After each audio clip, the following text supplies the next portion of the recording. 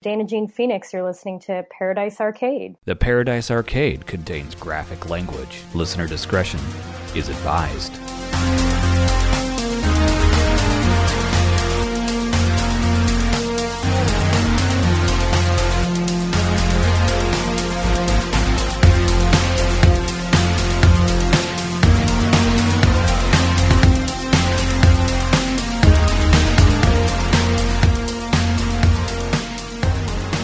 You are listening to the Paradise Arcade with Kyle and Eric, promoting synthwave, music, and culture. Welcome to another episode of the Paradise Arcade. This is Eric, and as always, joined by my co-host. This is Kyle. We've got a special guest today. We're switching it up a little bit. This goes into one of our parallel interest video games, and we have the opportunity to talk to a developer of a video game that's coming out here pretty soon. And so we get to dig into that world this episode. So welcome, Theo. Hello there. And as always, please go on social media, find us on Facebook, Instagram, Twitter. We want to hear from you. So people you want us to interview, topics you want us to discuss, albums you want us to review, which can be dangerous. Please reach out to us. We love hearing back from you, folks. And again, for all things the Paradise Arcade, go to theparadisearcade.com. That's our hub for all things. That's us. Links to T-shirts and merch and all that good stuff that you want to find and pimp out if that's your thing. All right. So obviously we got a little bit of a time discrepancy. So it's morning for us and it's afternoon for you. How are you doing this afternoon, Theo? I'm pretty good. Pretty good. It's the weekend. I can do whatever I want. And I'm currently in hellish weather where it's more 40 degrees outside, like 104. I'm dying. Oh. Whoa. But yeah. Wow. Everything's good. So tell us about the game that's coming out. Give people a rundown of what's happening with that. Right. So yeah, the game we're talking about is Cyberhook. It's a game I've been working on for the past 3 years, on and off, and I received some help from two of my fellow developers for both level design and sound design, being Arthur Peralta and Thomas Tia. This game is focused around grappling hook mechanics. To keep it short, it's Spider-Man in the world of Tron, pretty much. So that's why I'm here. The whole Tron aesthetic, the synthwave and retrowave aesthetic, came very quickly to the game and gave it quite a bit of polish that I could actually achieve without having too much problem dealing with not having anyone else to work on the game. But yeah, this game is going to be out hopefully in September. And yeah, right now we're finishing everything and it's going to be hell. But yeah. Is it technically gone gold yet? Is that a term that people use in the video game industry? Alpha, beta, and gold. And we are almost set. We're just finishing a few things, polishing the UI, polishing the scenario, and most of all, fighting with Nintendo to get it on Switch. And that's another fight that I was not prepared to undertake. But yeah, it's going well. It's going well. Okay, that's awesome. 3 years, and it's just you doing this on your own for 3 years. Yeah, pretty much. Like I said, I've received some help from levels and music and sound design. But other than that, that's why I'm going to make the joke in the credits. I'm going to credit everyone that worked on the game, even just a few things. And at the end, I'm going to add everything else, Theo. Because yeah, I've been working on the gameplay, the whole code, community management, marketing, what we call papras, or just paperwork. Stuff like that. Yeah. It was all me. But yeah, the levels are from Arthur, and the music is from Thomas Tia. And the guy has SoundCloud if you want to check out. Really good stuff. Really good stuff. That's awesome. So, yeah, that's incredible. I have a neither one of us have played the game. Obviously, we've just been able to see the trailers, and it kind of gave me a reminiscent like feel of like Johnny Mnemonic. You ever see that movie? No, give me a sec. I'm going to check it out. So it's a 1995 or 6 Keanu Reeves movie. It's like pre-Matrix, and in this movie, Keanu Reeves navigates the internet via virtual reality, and it's reminiscent, if you will. Obviously, they have their own interpretation, but that's one of the vibes that I got off of it. Am I wrong, Kyle, in that? You know, when you first said that, I was like, wait a minute, how so? But now that I remember that scene, yes, where he is going through the quote-unquote internet. Yeah, so at the time, I can see that, yeah. In the future, apparently, you don't type on a keyboard. You put on VR goggles and special gloves, and you physically interact with it.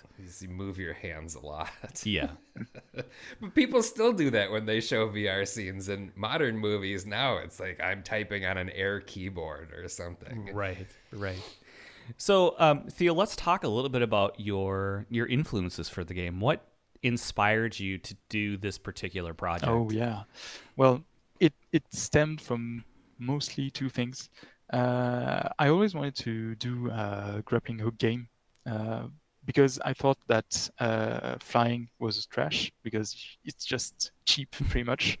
I want to go there, I go there, and nothing else. Whereas grappling hooks require a bit more skill because if you miss a shot, if you miss your trajectory, you just slam into a wall or just crash down the ground. So moving around with a grappling hook always sounded cooler to me than just flying around.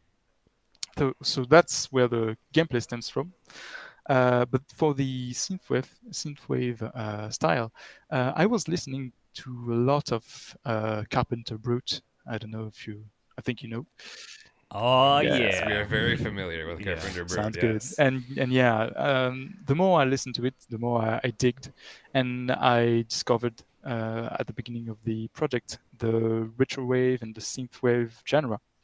So I looked into it, and since I was still working by myself at the time, I thought, damn, it's quite simple and looks good. It's just a few lines around blocks and stuff like that to give it a neon look, and the classic synthwave background with the sun and the hashed lines on it.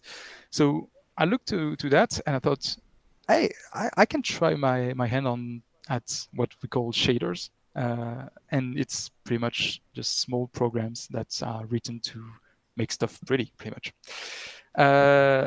So I looked into it and I realized, damn, not only do I love it, not only do I blast my ears with Carpenter Brut and other synthwave artists, like I found Rogue VHS recently, stuff like that. I looked to other games that did that, and I took inspiration for everything neon. Like another game is Far Cry Blood Dragon, the classic. It's really more of an arcade style, but I took inspiration from. I was inspired by it pretty much, and I realized that I could make something decent out of it. It started quite rough, but in the end, we got what you can see in the trailer. So it's not bad, I think. I hope. and yeah, it's just everything that I loved at the time combined into something I could do myself. So yeah, I really recommend to other small indie devs or small indie teams the neon / synthwave theme or genre, because it's really cool, and just more stuff like this would just make me happy. Yeah. That would make me happy as well. Indeed. I feel like there is a strong connection between, synthwave and video games just in general. So it is a good fit. Yeah, because it kind of started, the technology vibe and retrowave vibe, because like movies like Tron really set the bar for whatever technology stuff you may find in movies, like or even the Matrix, stuff like that. It's all inspired by Tron in one way or the other. So when you go back to the roots, to the simple roots, Tron always, it's always brought up. So you can, take inspiration from it, and you get games like that. I have a question, a very important question. Why does France make such amazing, like, retrograde artists? Like, if you're listening, if like the top tier, typically for either, like, obviously there's French touch, and then there's also like the retrowave or synthwave stuff. It's usually French folk that are on the top of that tier. All right. I mean, I found a few French music creators that were quite good, but I think I saw that on the internet too, that people saying that the French electro scene was actually very good, and I think it always boils down to influence, because I know that for metal music, like you have other people that like other countries that are more represented, I guess, like Germany, stuff like that. But yeah, in France, since it started out like a small thing, but quickly grew in France, there were more artists making like disco or electro songs in the past, and it's easier to get influenced by someone that speaks the same language, that has the same culture as you, and so it's just damn, what's the word? I don't even remember the word in French, but it's emulsion. You get influenced by people around you, and you influence people around yourself, and then you you make yourself a scene essentially. It's like Is that called synergy? Yeah, synergy stuff like that. But it's like the pop genre in the UK, stuff like that. With the Beatles and stuff like that. I'm not really well versed. I don't really know a lot of UK stuff, but I know that they were really influential. So it's the same for French people. It might even be something in the water. No, it's bread. Who knows? But you It's don't the know bread. that. It's a bread and wine. It's really, I think now that you say like kind of like the roots of French music, like even if you go like to Daft Punk or whatever, there seems to be this sort of like funky, disco-y kind of like through line that I definitely get a sense of. So that makes, when you say it out loud, it makes complete sense to me. So on top of Carpenter Brut, are you a fan of Perturbator? No, I don't know, because I got Wow. I'm quite new to the scene actually. I just came to it like 3 years ago, so I listen to what I can listen to what I found. But if you have great things or great people to recommend, I'm all ears pretty much. So with that. So Perturbator is along with the top, along with Carpenter Brut, and he's also French. I think I know. Another big time artist. Yep. And then there's... You know what? That's a good thing about this scene, though, is that, I've been in it a while. There's still always artists for me to discover. Yeah, and find absolutely. out. So I'm just waiting for the next big thing. in version 6.0 of Synthwave. So we did it recorded last night as well with another guest and talking about the versions of Synthwave and kind of the progress. Kyle, do you see definitely like solid bookend versions of Synthwave? Like it's this person leading this style that everyone emulates, and then now it's this person and everyone emulates that style? I don't necessarily think so. I think it's just a constant. So it's like it started. The thing that kicked it off for me were the Hotline Miami games. Oh, yeah. Like that's what really introduced me to the music, and I wouldn't say that here's a block of a certain kind of synthwave, and then the next progression from it is this other block. Yeah. mean, it's just going. Yeah, it's an interesting thing that I kind of sat on last night, and I was like, there just seems to be like certain artists have their thing, and that's them. Yeah. More than maybe necessarily people emulating. Right, and I think more certain artists stick to a certain sound. Like some people do, say, like the movie soundtrack type of music. Or, some are more influenced by metal and that kind of thing, the darker ones. I feel it's more broken up by the style of synthwave under the big, umbrella of all the different, types of retrowave or synthwave. Yeah, Right. and Gotcha. it's really interesting because you can pretty much find everything you want in synthwave. Because I know a few people that just do really smooth and chilled synthwave, and other like Carpenter Brut, that goes really hard. And I love both of them, but I know that a few of my friends would just prefer one or the other. And in synthwave, you can find whatever. So speaking of Carpenter Brut, have you checked out Blood Machines yet? No, what the fuck? Give me a sec. So, Carpenter Brut hooked up with, I forget the guy's name. Seth Ackerman. Yeah, and they made a movie together. So Carpenter Brut did all the music for it. They just did the release on vinyl, actually. Kyle, did you pick that up? I didn't. I passed on that. There was a whole mess with the Kickstarter backing years ago. I just decided to sit it out.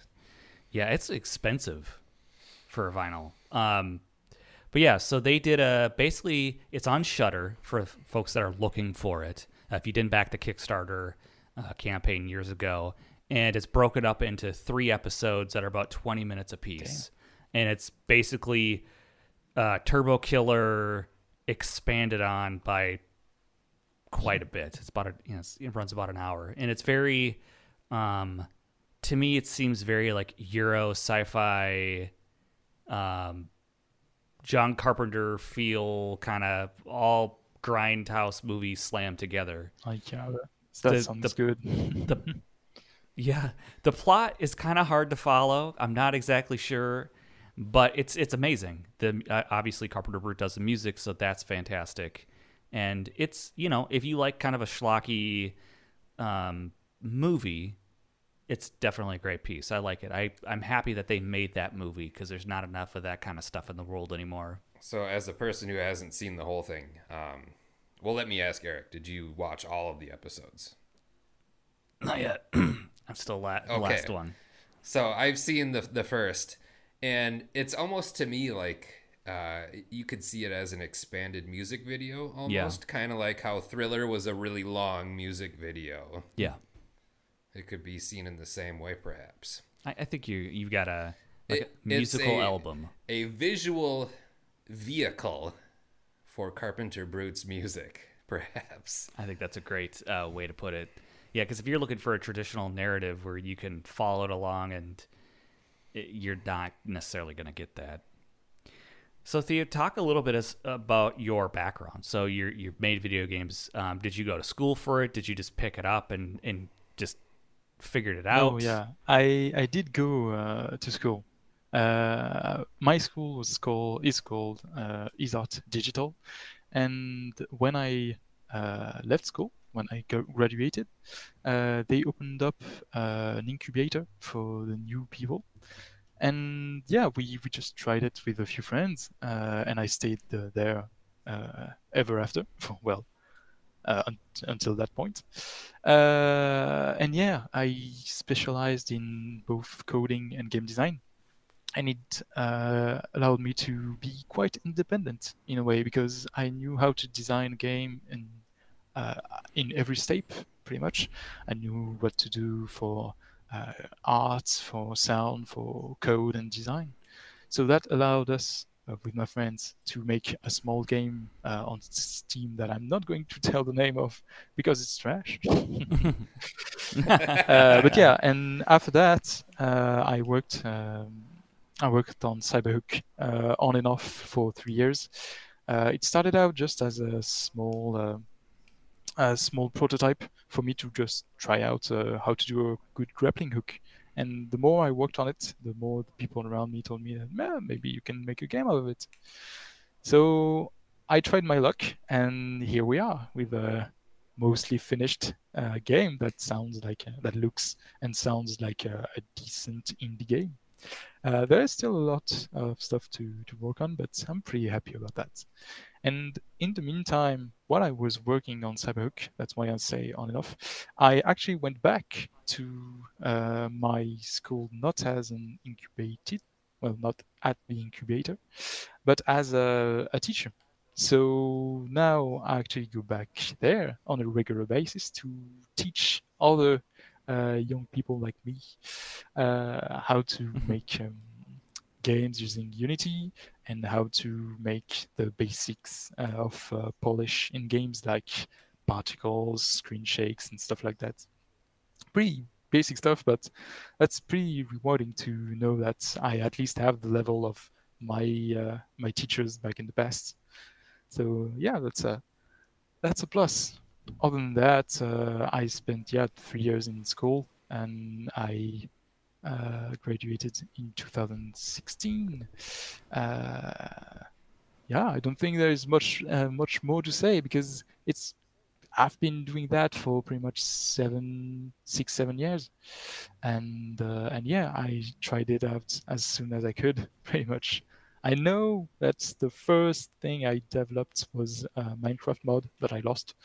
And then I, like everybody else that started coding, I used my TI calculator where I could actually input cheats on tests in high school because the teachers didn't check anything. So I had a program that I could launch that didn't do anything except if I pushed like a series of buttons, it would give me everything, every mathematical formulas I needed.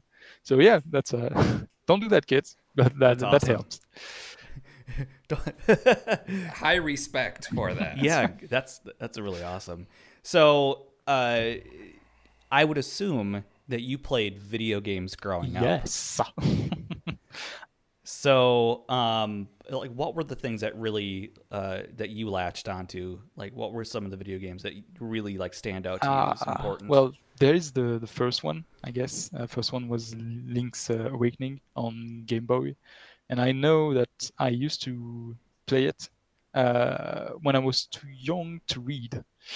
So yeah, I was less than 3 years old, and I tried to play the game, and I remember asking my sisters to read stuff.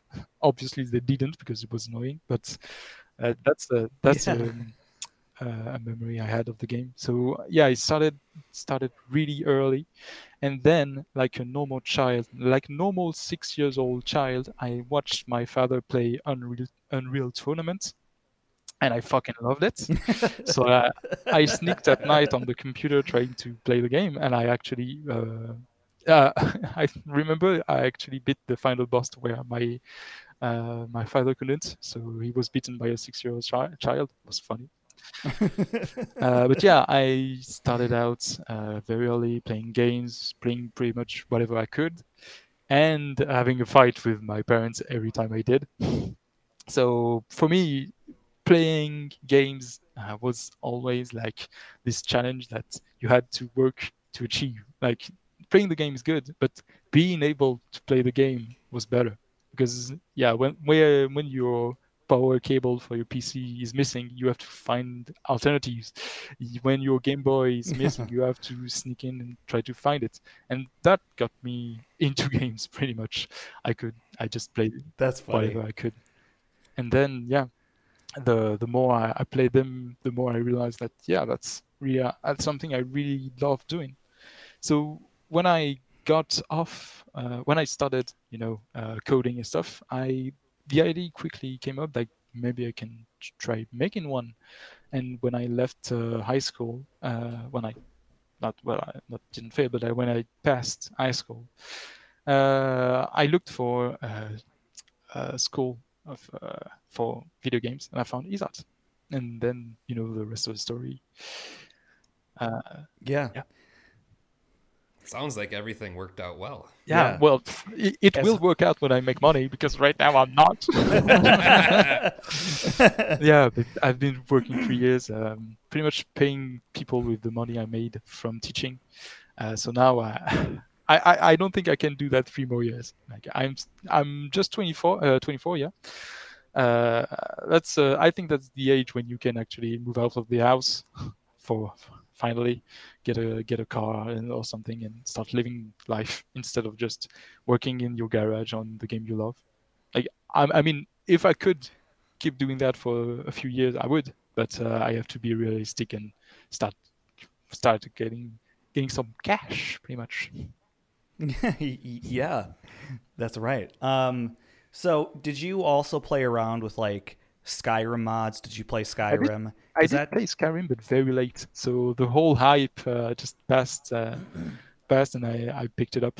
So I didn't mod Skyrim or anything, but I tried to mod Team Fortress 2, and that's another game I really sunk thousands, literally, of hours. Yeah. I need the motivation to sink that much time Oh, into games again. you know when you are in high school and you have nothing better to do, and you have a PC, you just don't see time going by. Yeah, it's all a good use of time. Well, for me, when I was in high school, it was PlayStation. Yeah, there you go. The first one. So I did sink a lot of time into that. I miss those days. No responsibility. All you had to do was sit down and play games. It's amazing, yeah.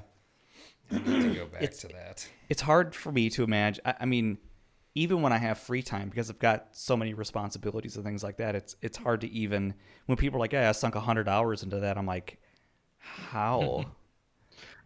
You know, a little jealous, I guess. I will easily hit that with Ghost of Tsushima. Yeah. But that's like very dedicated. You're etching out time just for that particular thing when you could be doing a series of it. I'm passing on doing things like eating or sleeping. Well, you know, kind of thing. time spent enjoying your time.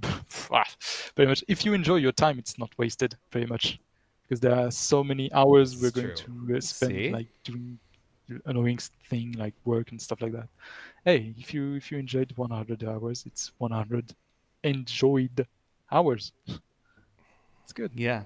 If it's 1,000 hours, it's 1,000 hours. Yeah. It's better than just staring at the wall. I guess. Because you can't be motivated to do anything. The bar is pretty low, but still, it's good. So I'm hearing that you're for the most part would you describe yourself as a PC gamer then? Yes and no, actually. I spent a lot of time on consoles because right now I am mostly a PC gamer because the games I love, which are management games like Civilization or Factorio, stuff like that, they are on PC. But I know that I've spent thousands of hours on Smash Bros. And stuff like that. So yeah, I can be considered a console gamer too, but it's just that I don't want to buy the latest PlayStation or the latest Xbox because I know that I'll get most of the game out of them on PC anyway, so I don't have to bother. So do you feel compelled to, in a different way, have like the best, like PC hardware? Because that's a whole culture to me that I don't, I really don't understand. Yeah, so I'm just curious. Well, to me, it's not a focus really, because it's just enjoying your time. I don't play many games that are super competitive. Funny because I make a competitive game, but when I upgraded once my computer just to get better performance on the games I used to play, because playing a game at 10 FPS when you can't move the camera around is pretty annoying.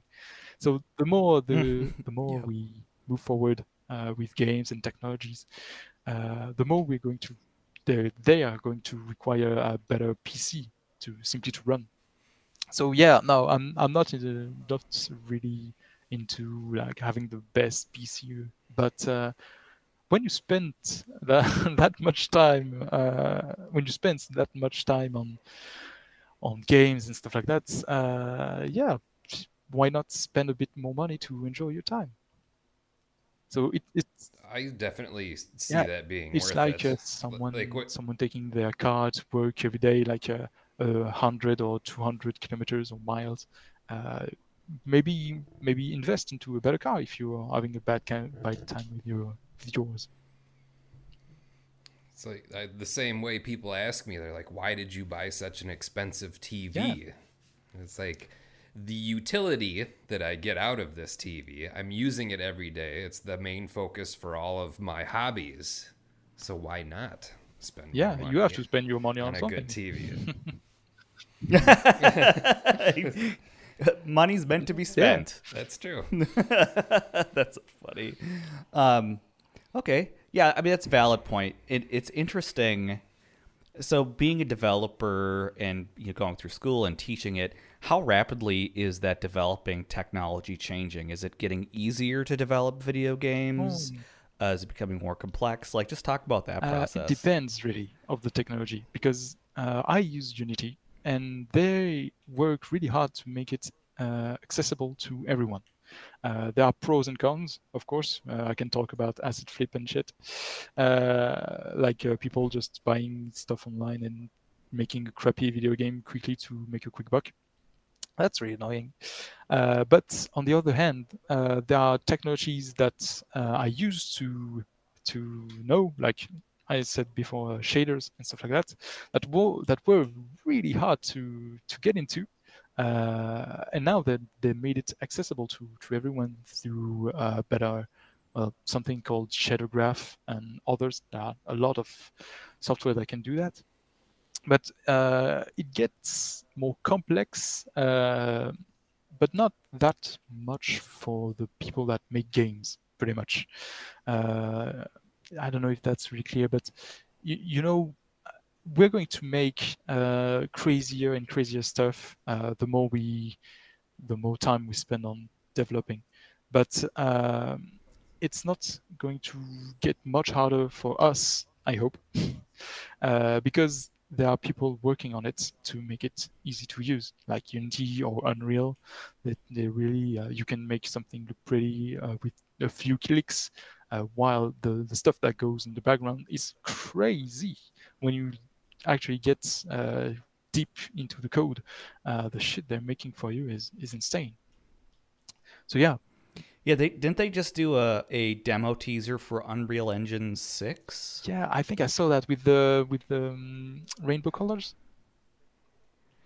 Well, it's like they're walking through it's a female character walking through a cave, and it talks about like the dynamic real-time lighting, and like I started to get lost, and because I had no idea what they were talking. I just knew that like it looks good. Yeah, so like the particle physics. So like, yeah, what was it? Like 1 square inch is like a million or like a billion points in it. So like how everything moves, the dust dynamics and all that stuff is so realistic, and it just automatically does it. So you kind of like dictate where it goes or how it interacts, and it just does it on its own. Well, those movies, like Unity did release another one I think 1 year back. I think both of these movies are kind of bullshit. Like, technically you can do that with the engine. But I'd be surprised to see a developer actually bothering to do so, because it takes a lot of time and performance and stuff. But yeah, Unreal Engine and Unity are really fighting to get developers to work with the tools. So that's a good for everyone, I think, except them, because we get better tools, and the player gets better games. So that's cool. But yeah, something else I saw with Unreal was because I use Unity, I tend to bitch a bit about Unreal, but I know it's a great tool. And when I saw a GIF, I don't know, of light refracting inside of a prism. Like they send a ray of white light and it gets diffracted into rainbow light and then refracted back onto a surface. And I was like, what the fuck? It's the fucking future. I need to learn that. It's so tough. So yeah, in a game, it's not really going to matter because maybe when light goes through a window, oh, that's slightly different color. The player won't really give a shit. But for me as a developer, I'm like, the stuff you can do with that, that's insane. But yeah, they're both working on their separate way to have better engine. That's pretty good. I have trouble saying that name was. It's okay, engine.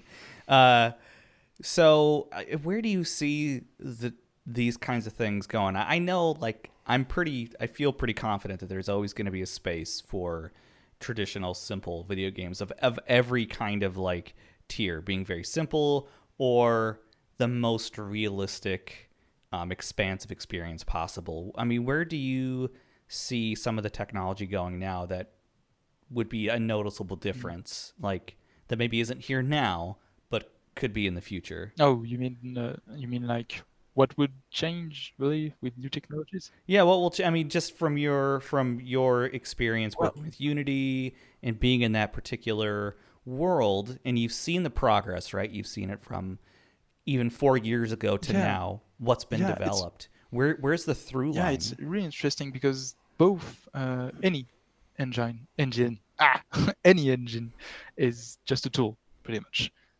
You need to master your tool to make a good game.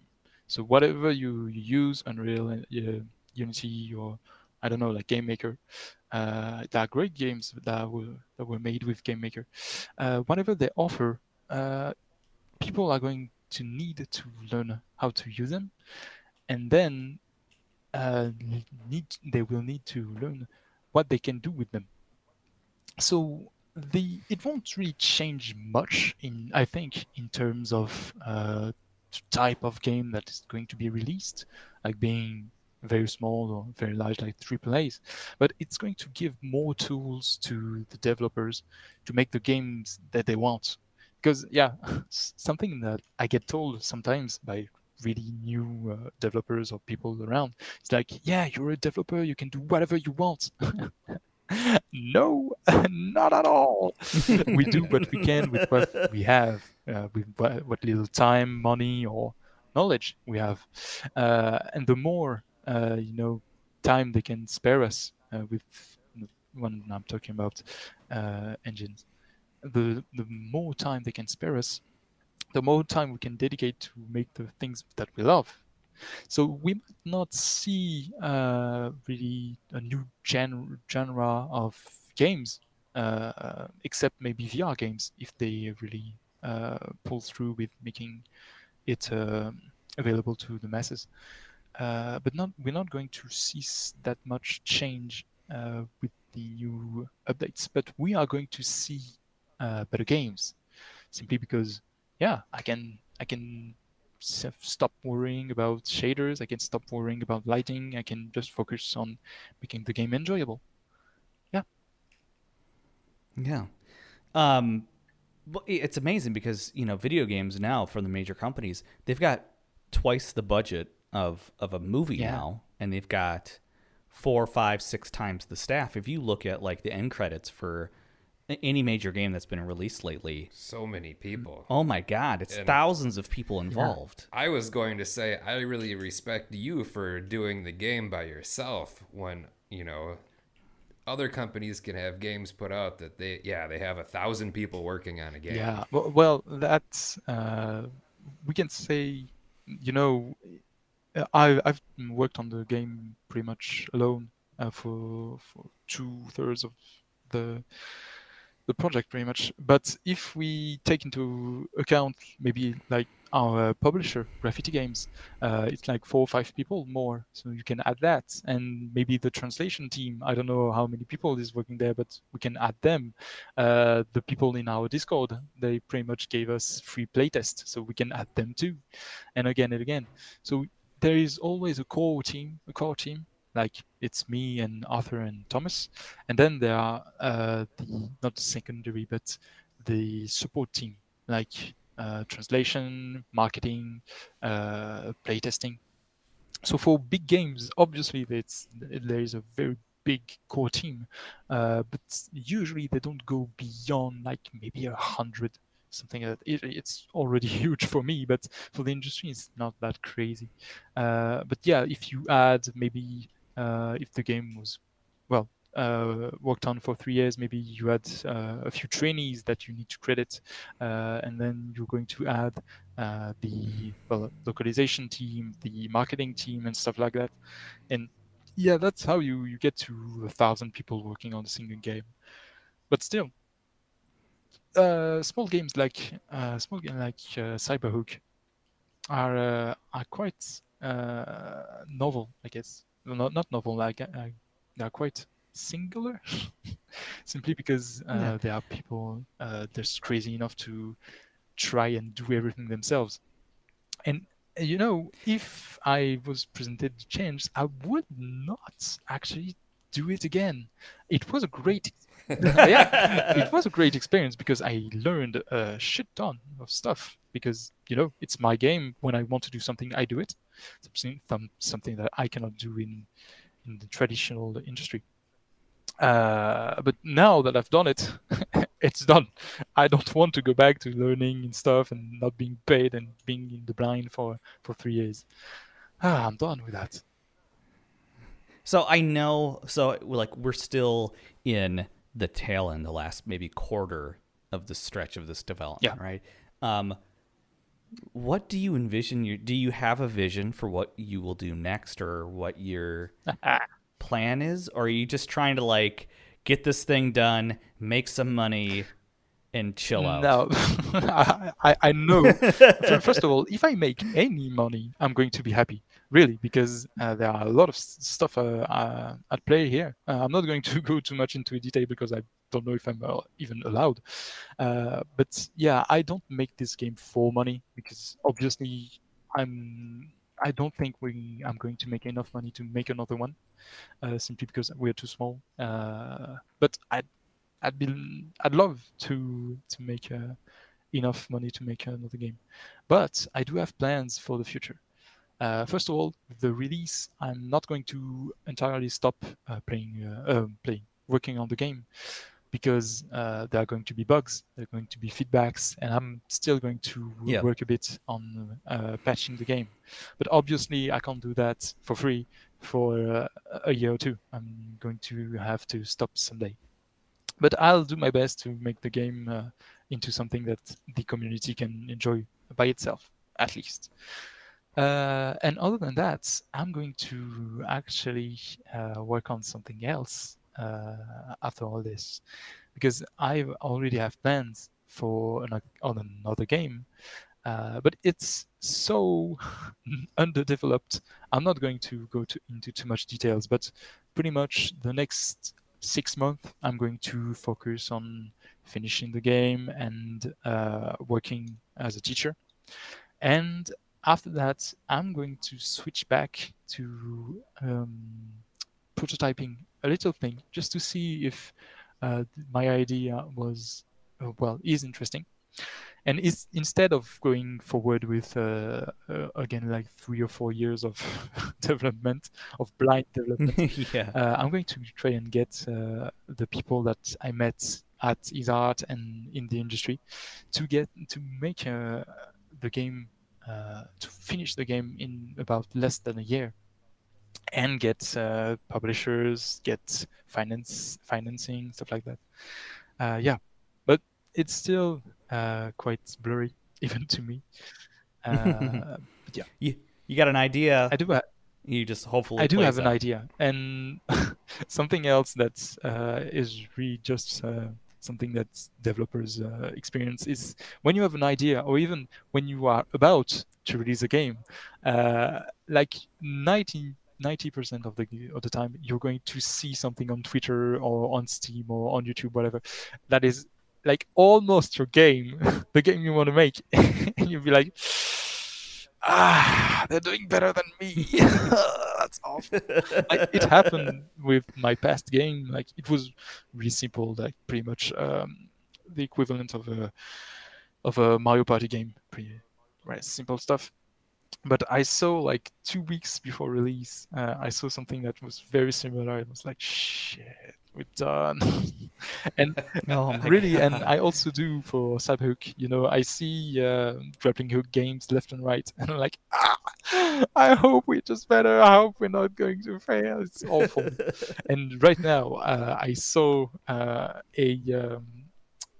YouTuber I follow, like Tear of Grace, playing a game that was like not 90, but maybe 70% my idea. And I'm like shit, I need to redo everything anew.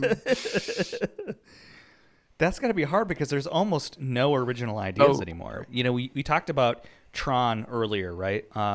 When that came out, it was so singularly different that I don't know that people really liked it. Did it do that well when it came out? I don't think No, it I did. don't think think it either. did. But yeah, new, really novel ideas are very rare because you need to invest a lot into the idea to make it stand out and even just be marketable, because, you know, people just like what they already know.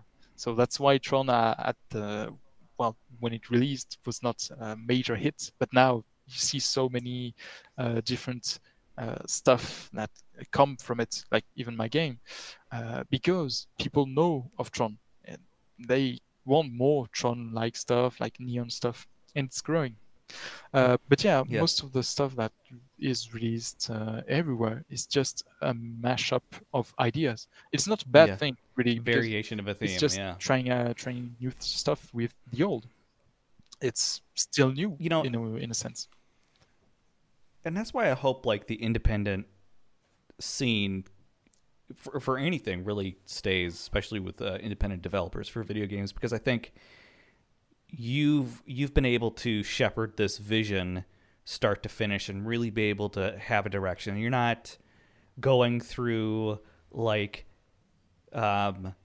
testers who are like a target audience people, like, well, does it fit well with this demographic, does it go with that demographic, well, age 13 to 14 or what, you know what I mean? You're not like destroying it in the minutia of development and other people's Yeah. opinions, because like when you do that, you just get rid of anything that makes it unique, because you're always afraid of, well, if this group doesn't like it and that person doesn't like it and yada yada yada. And I think that's the great irony Yeah. with any genre or theme, is that people are always bemoaning that there's nothing new, and then when you do something new, They don't like it. they don't like it because it's not like the other thing. Yeah, but the You know, people like- that say that and the people that don't like it are actually usually two different kind of people. Because, yeah, that's a very good point that you brought up. Like the industry not making like new stuff, because it's true. I'll take a French company like Ubisoft. They can't really make something different like Assassin's Creed Racing. something stupid. Wow. I think they yeah, should though. I would play Yeah, that. but they can't try it because they don't know if the people that play Assassin's Creed are going to like it. And they don't know if is there really an audience for Assassin's Creed Racing.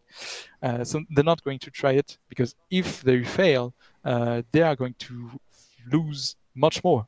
Again, because there are thousands of people that work on these and they cost a lot of money. If it doesn't, it pretty much it cannot not sell.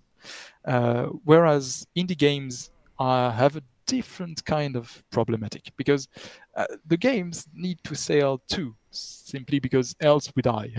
We fucking die. Right. But Yeah. the only way we can sell games is not by having a AAA team, because remember, indie, we don't have cash, we don't have money, Right. so we can't have crazy teams. The only thing that we have is that creativity, that the risk we take. So pretty much, yeah, the only way we're going to make it is by being creative in trying things out. And now that I really say it out loud, it's a really bad spot to be in, because it's pretty much, you don't know if it works, but you have to try it either way. Good luck. Right. But Good luck. That's why Yeah. indie games are usually a bit more creative, and also freedom of creation. Because And if you find that one thing, because if you like, you brought up Minecraft. yeah, My God, independent developer. Holy shit! What a rudimentary game when it came out. It's still in now. That I mean, that's part of its charm. But man, to be that guy that made that game, Yeah. for it to take off the way it did, I think he's a billionaire now just off of that game. Yeah, a little billionaire. But yeah, that's also another thing that really pushes forward, is because like everything that might work, you might make that game that is going to work really well, and that is going to allow you to do whatever you want afterwards, pretty much. Like maybe I take the example of Undertale, like Toby Fox that released a small game. What's small? He did work on it for 3 years also. But he released it. It was a major hit, and it defined a new genre of music, stuff like that. And now he can pretty much do whatever he wants, and that's awesome. That's something that we all want deep down. Imagine your game is making millions, and it's fucking awesome. But yeah, it's not something that we can really count on, because for one Minecraft or one Undertale, there are literally thousands that release and don't do any money. Like really, go to Steam and just scroll through the newly released games. I think there are like 16 games every day or every hour. So out of those 16 games, obviously not every game are going to make money, or even just be worth the money invested. Yeah. I think it's interesting what does take off and what doesn't take off. And I think it's like when you go a contrary way, because you think about Minecraft or Stardew Valley, for instance, like, like let's do a game like Harvest Moon, but like make it look like the original Harvest Moon. Basically, like what's the, but there is a market for that, and people play the shit out of those games, and they're very rudimentary looking, but basically you have because even a base machine or console, its ability to render a graphic or effects and things like that are immense versus what a original Nintendo or Super Nintendo is. So the possibilities there, even if you keep the graphics very simple, mechanics very simple, the freedom there is kind of is exciting and interesting. And I know Kyle's really a big retro gamer. Yes, I do appreciate the retro, quote unquote, look, the older stuff. Being someone who, like, the Super Nintendo was a big part of my life. Retro gamer too. I do. I do grind Metal Slug and stuff like that. Oh yes! Hell yeah! Yes, Metal Slug. Metal Slug X is my favorite. Yes, Metal Slug X. I want to create it once. So now you're really speaking to me with that kind of you stuff. You just warmed his heart. It grew one size bigger. But, fun fact, actually, Metal Slug is a big influence in the industry, in the indie scene, simply because it's pretty. But we can't. It's really hard, pretty much, to make Metal Slug graphics, because it is so fucking well made that people have trouble actually making better stuff than was already done like 30 years ago. 30 years ago, damn. Yeah, actually. But yeah, Metal Slug, one. It's beautiful artwork, awesome. And animation. Yeah, too. Yeah, everything is awesome in this game.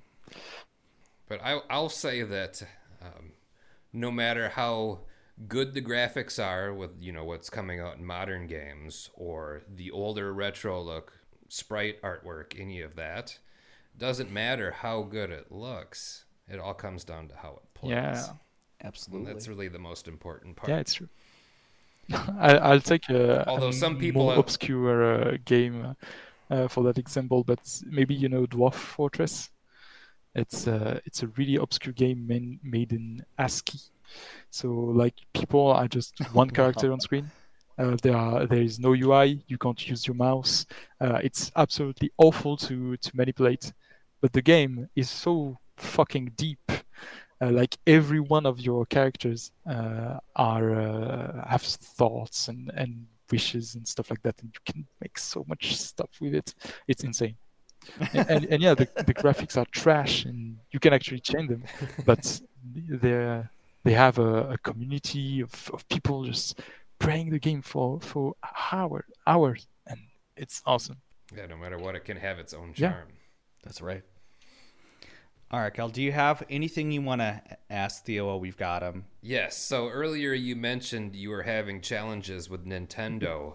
What other platforms are you looking to release Cyberhook on? Right now, it's just the Switch and PC. We talked a bit about an Xbox port, but I'm not really that much hyped by it, simply because, Cyberhook is a really fast-paced FPS, not really shooter, but 3D platformer. So it requires precise input and very quickly. So working with only the sticks on Xbox is going to be extremely tricky. So I don't think people are going to enjoy themselves on Xbox. But I tried. We settled on the Switch because we saw that the gyroscope on Switch was actually quite good. And being a PC gamer, I'm surprised that I can actually decently play the game on Switch simply using the gyro controls.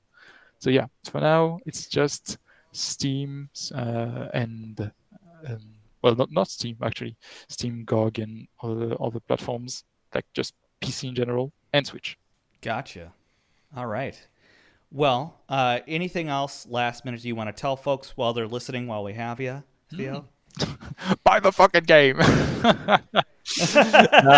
Oh, actually, Perfect. maybe I don't know if you can find it, but if you by chance find the link to our Discord server, maybe join us. There are some pretty crazy runners that already do some silly stuff with the game, and if you actually just want to take your time playing the game at your own pace, it's fine.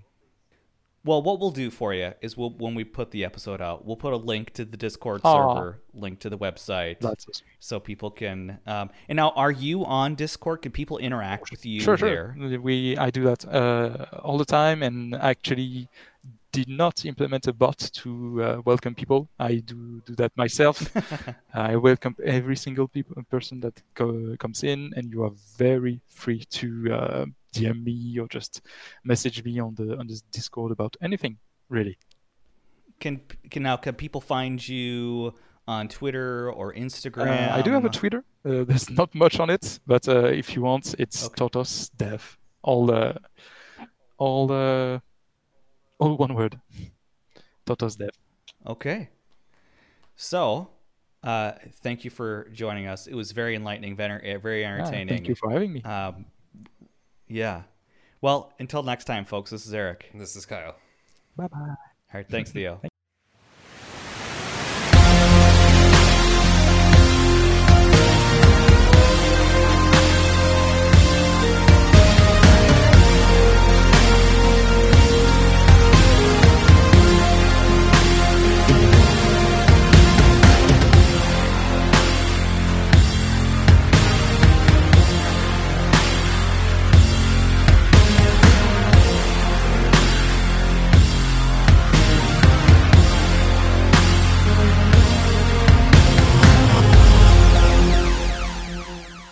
It's a motherfucking Paradise Arcade.